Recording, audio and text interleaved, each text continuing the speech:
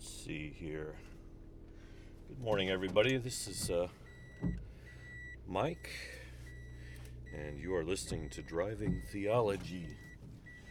And I am on my way to work on this rainy early autumn morning. So it's October. Yeah, we've made it to October, believe it or not. And what is today? Today is something like October 3rd, October 4th. Looks like October 4th. Hold on a second. Let's see. And yeah, how's everybody doing? I hope you're doing well, and hope you've gotten some relief from the summer heat. It's pretty nice here. I'm in a t-shirt today, but it's sort of, probably in Japan this would be considered long sleeve weather. Maybe because it's raining. It's going to be the coolest it's been in months and months today. It'll be up to 70 or a little higher than 70, but it's plenty humid because it's raining, so I don't think I'm going to get cold, but you never know. Things happen. Looks like we're recording just fine. I've got a slightly different setup today. We'll see how it works. Wow, what to talk about today? So, a lot of things are happening. The presidential election circus is it ramping up? Is that the way we say that? Ramping up. Anyway, it's becoming more and more intense. Of course, former president, the Donald, is in lots of hot water with his indictments and lawsuits and whatnot from his previous escapades as president and even before president.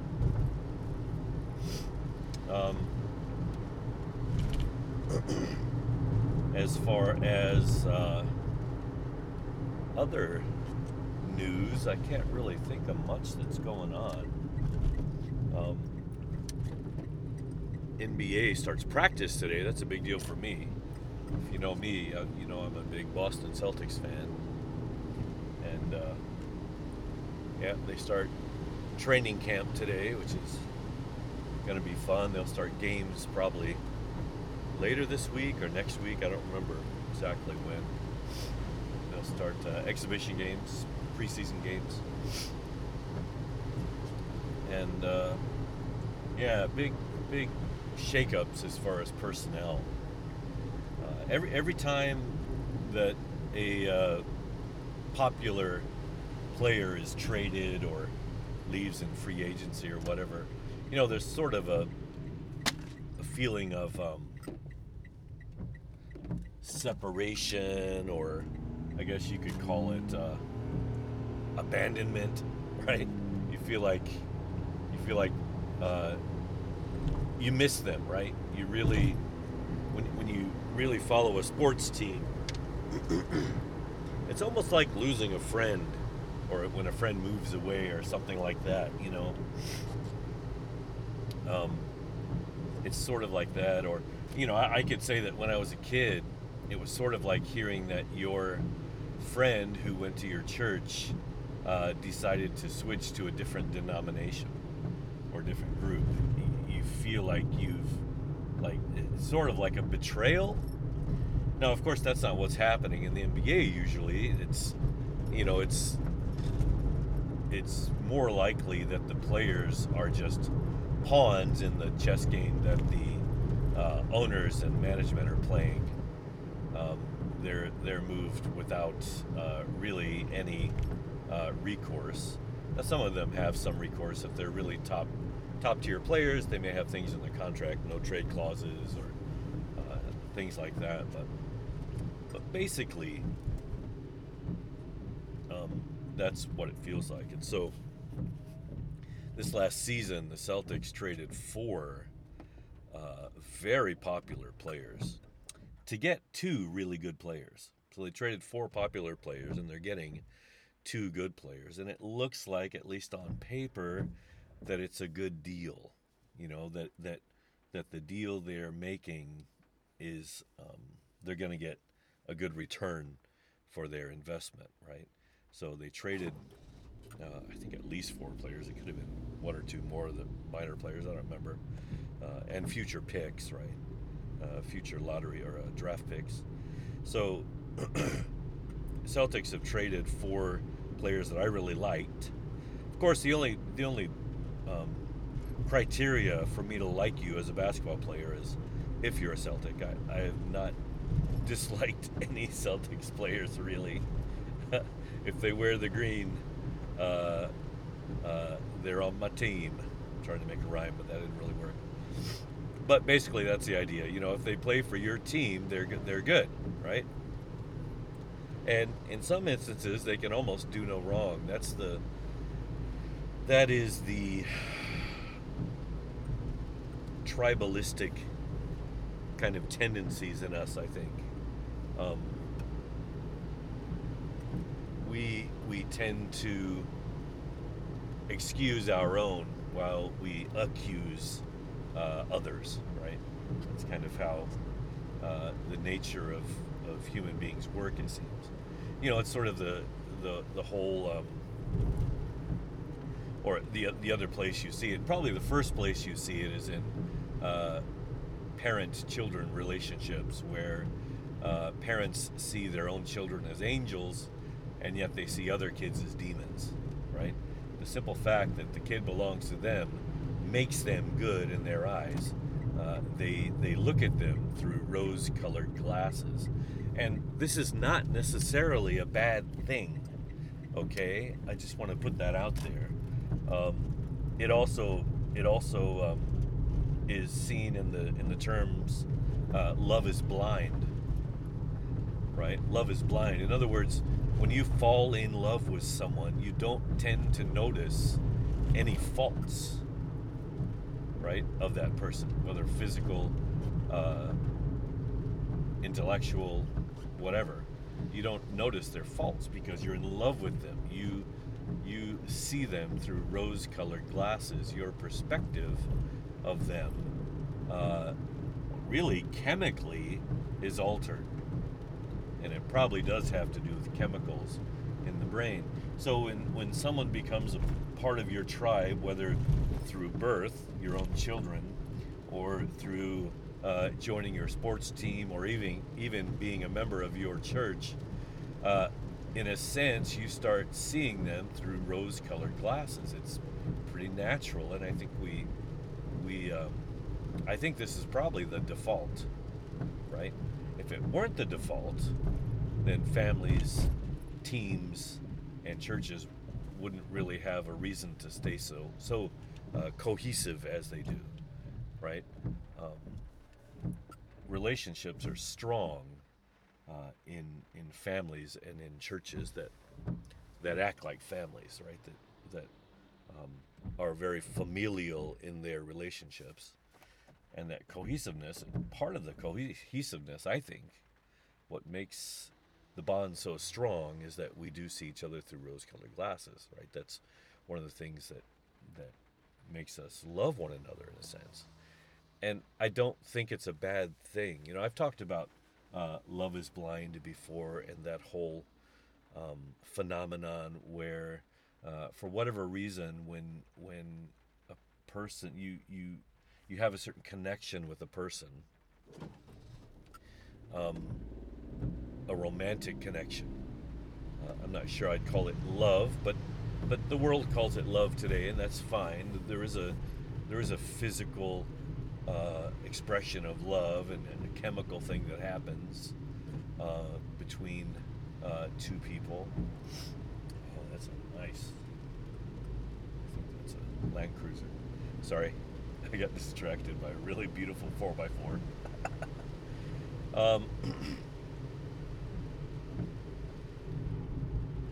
Yeah, so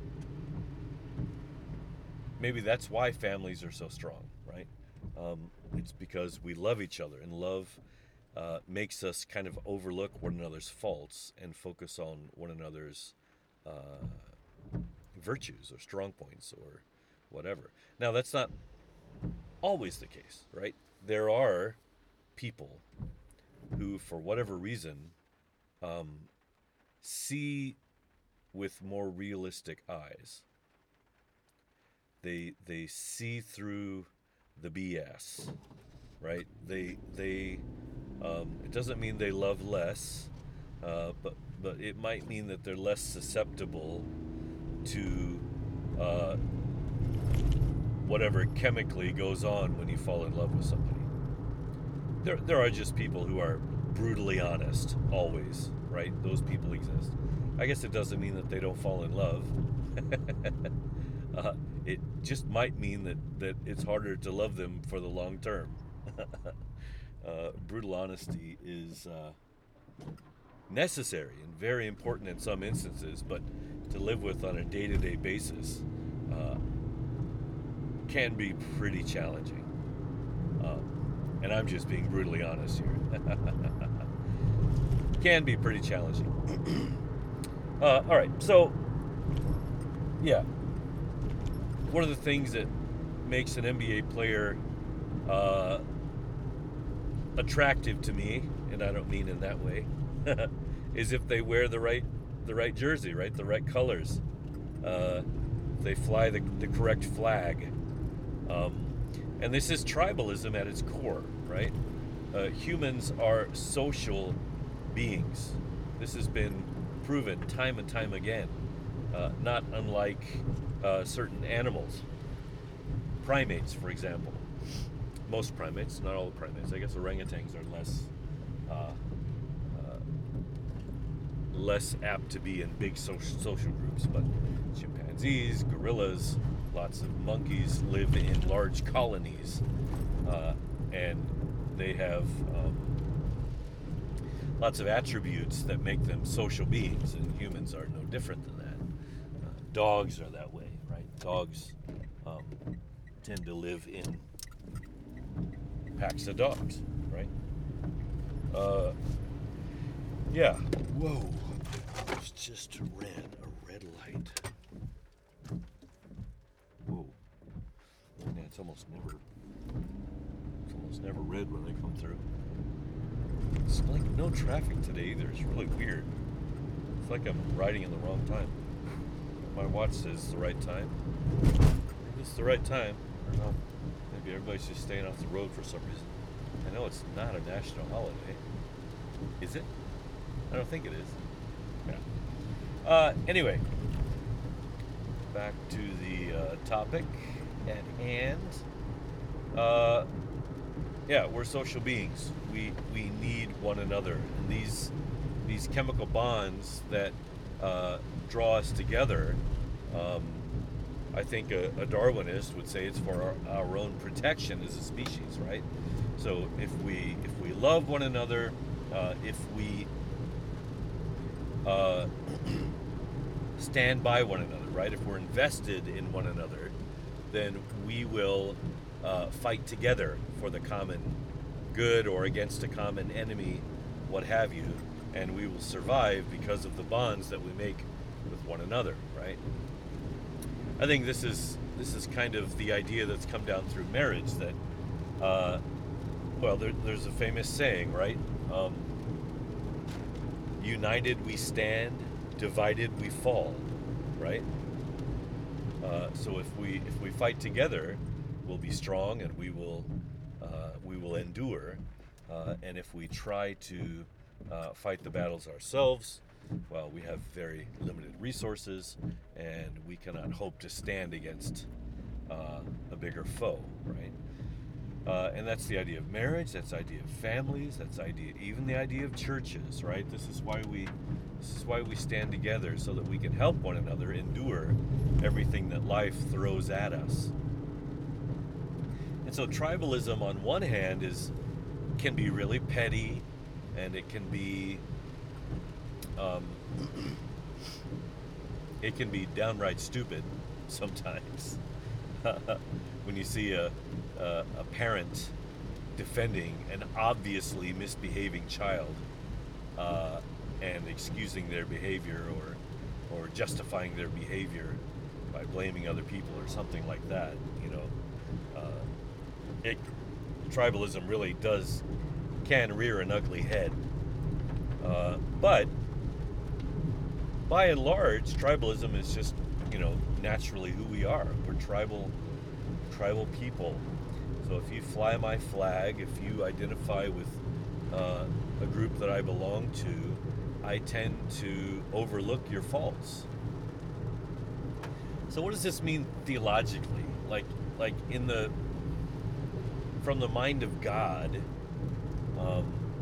I learned something last week, and that is that some physicists would say that free will is an illusion. And that is because they believe that the theory of the Big Bang is true. And when the Big Bang happened, everything that came after the Big Bang was determined by the Big Bang, down to the minutia, down to the smallest particles, and even the intangible things like thoughts and ideas, right? That all of that was determined by the action of the Big Bang. The Big Bang created everything that comes after. It's all determined. It's all just happening in the course of the consequences of the Big Bang, the action that came before. And so everything you've ever done in your life, every decision you've made, even though to you it seems like it is free will, well, some physicists would say, well, actually it's not, because it was determined by the Big Bang. You are just particles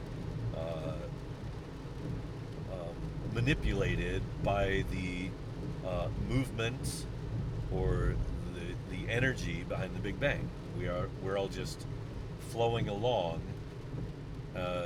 on whatever course the Big Bang has set us on. Now, obviously, I don't believe that. I believe in free love. I believe in free will. And the reason I believe in free will is because I believe in love. And I believe without free will, there isn't really love. Love cannot be true. If we are only being pushed along by the primal explosion that happened in billions of years ago, if we're just particles being moved around and shifted randomly by that energy, by that unintelligent energy, mind you, then we cannot be, what's the word? We do not have free agency, right? We are just a product of the Big Bang. Everything. So, I don't have the option to slap my face or not slap my face right now. If I'm going to do it, it was already decided in the Big Bang. Oh, I slapped my face. So the Big Bang, millions of years ago, told me that I was going to slap my face right then. So there is no free will, according to some physicists. And if there is no free will, there is no choice, right? And if there is no choice, we cannot love, right? We cannot truly love, because love is a choice, love is an action.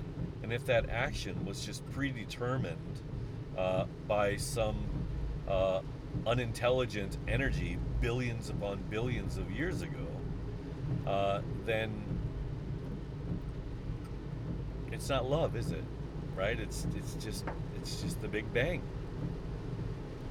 And the ripples sent out by the Big Bang across this cosmic pond.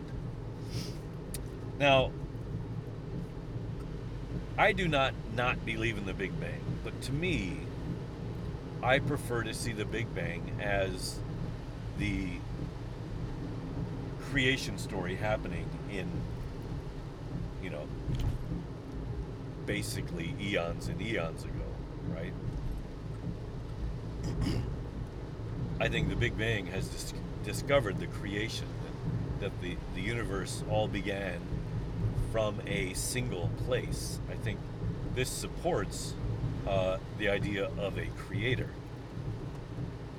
right? The idea that something happened, that chaos was suddenly ordered and set in motion, lots of different things, including the fact that, you know,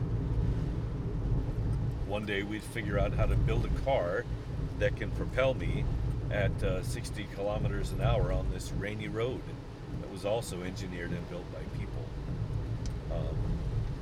That, you know, there is intelligence in the world. It's not just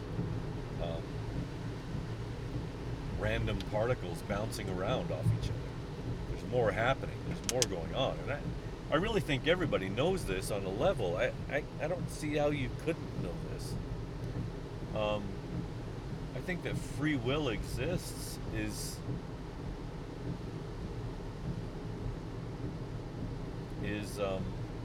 self-evident. I really think it's self-evident.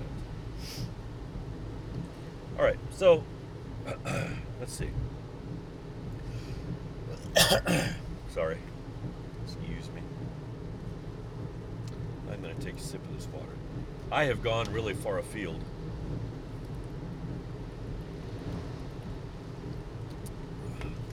And I'm not sure where I'm going to come out. Let me backtrack. Tribalism. Basketball. Church. And of course your country, your citizenship, right? And we tend to gravitate toward people with whom we share some kind of mutual background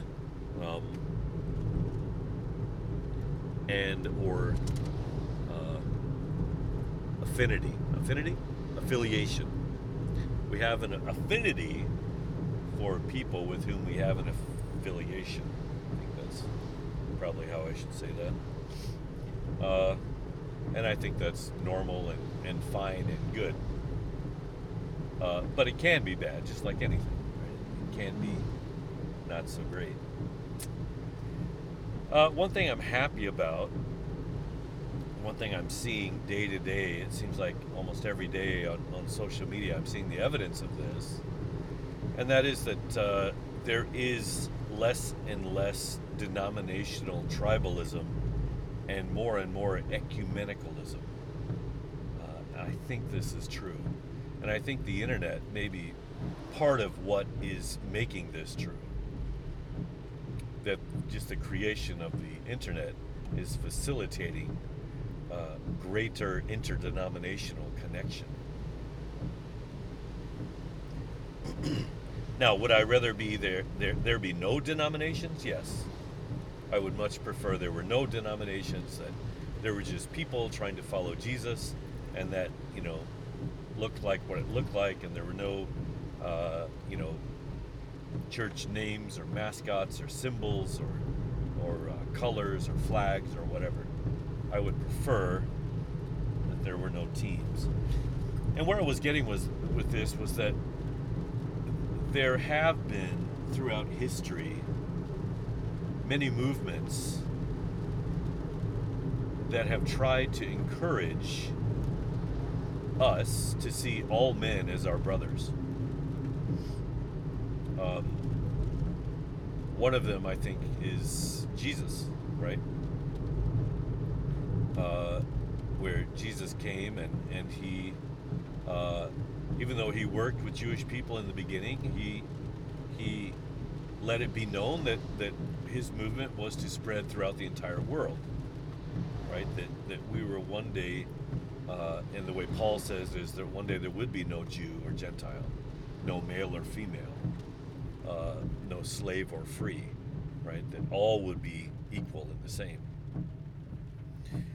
In the late 1700s and maybe early 1800s, Schiller, I believe he was German poet, wrote the poem which we today refer to as the Ode to Joy. And the Ode to Joy was set to music by Beethoven in Beethoven's Ninth Symphony, and actually his Ninth Symphony is going to become, I think we are in the 200th year. We're having the bicentennial of the writing of the Ninth Symphony of Beethoven. It's kind of where we're at now. I think maybe next January, February, March, I can't remember the date, but it will be 200 years since the Ninth Symphony was written. And in the Ninth Symphony, Beethoven sets Schiller's poem to music in the fourth movement, which is, we've termed the Ode to Joy. And in the Ode to Joy, it's stated, all men are brothers. And Beethoven chose this poem, and perhaps Schiller wrote this poem, because we were seeing some pretty horrific tribalism and even genocide in that world. A lot of war, a lot of suffering, a lot of classism. For example, Europe largely was still immersed in the feudal system, where we had people who were born of high birth and people who were born of low birth. And the high birth people were privileged, and the low birth people were oppressed. And that was a lot of what was going on. Now, you may know about the same time, the American Revolution came on, the French Revolution. Excuse me. I'm getting a little cold now. There were a lot of people in the world rebelling against kings and monarchies and wanting a system of the people, by the people, and for the people. Which is, what was in the American documents. And so, in a sense, this was a beginning, a call to at least start the conversation that perhaps the things that's been separating us all along are arbitrary and don't need to exist. The system of, the feudal system, for example, in Europe. Actually, I think the feudal system existed almost everywhere. I know it existed in Japan, China, and lots of other places. In India, it's really persisted. They have the caste system. And it's very, very challenging if you're born in a lower class, a lower caste, to really make anything of yourself, right? It's a very unfair system. It's made to keep people down and to keep the upper classes in power.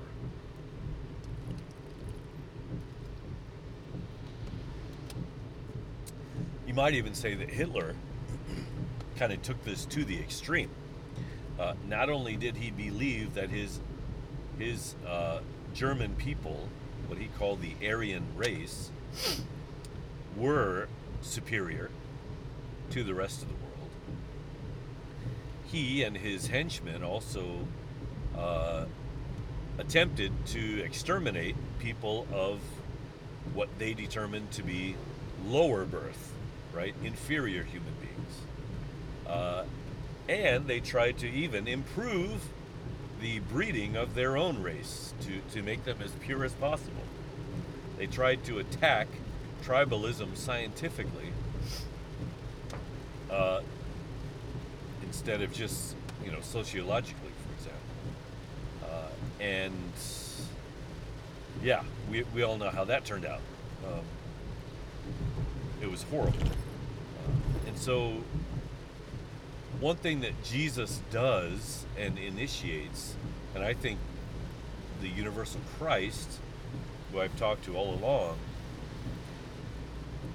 the main mission, and one of the main missions, is to get us to see one another as brothers, as family, as one race, as one people, that we are all in this together, that we are all family. And as soon as we do that, we tend to look at each other differently. We tend to excuse one another's faults. We tend to focus on the positive. We tend to be kinder to one another, to be more loving to one another. And the world, through this kind of lens, this lens of everybody, everyone is, we're all family, right? The world will start to heal through this kind of vision. That's what people hoped. That's what Schiller hoped and Beethoven. This is what Jesus hoped for. That if we could one day bring everyone close to realize that everyone is connected to us, that we are all together, we would treat one another better, and the world would start to heal from all the negative tribalism.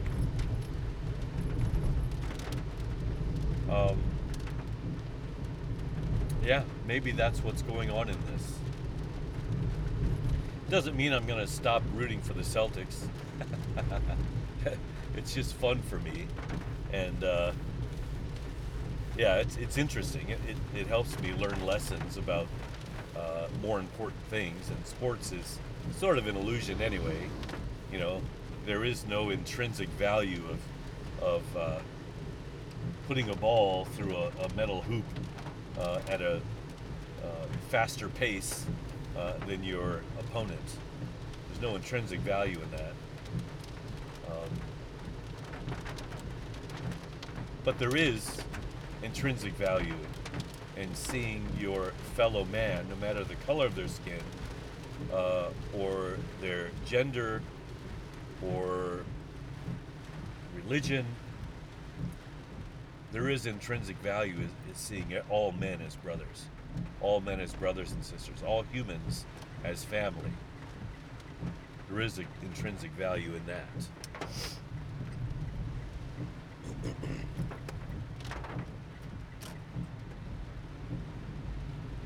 All men are brothers. Yeah, ode to joy. I'd like to perform the Ninth Symphony again. I wish we could do it next year. It would be fitting, being the 200th anniversary.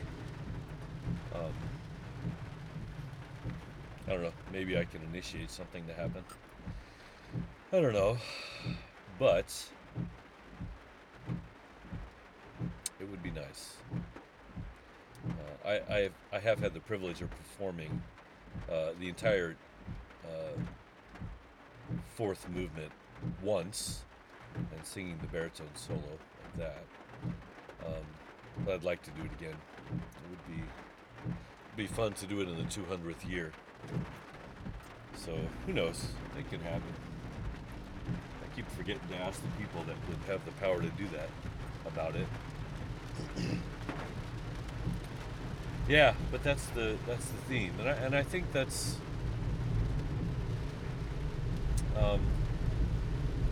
something I hope we'll all realize, is that one of the things that separates people is that down deep we see them as other,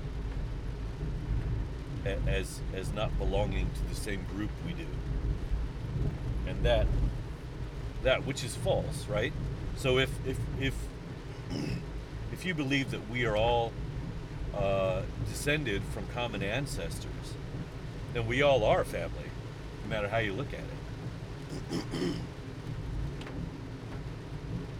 This is what religion teaches us, but I'm pretty sure this is what anthropology teaches us as well.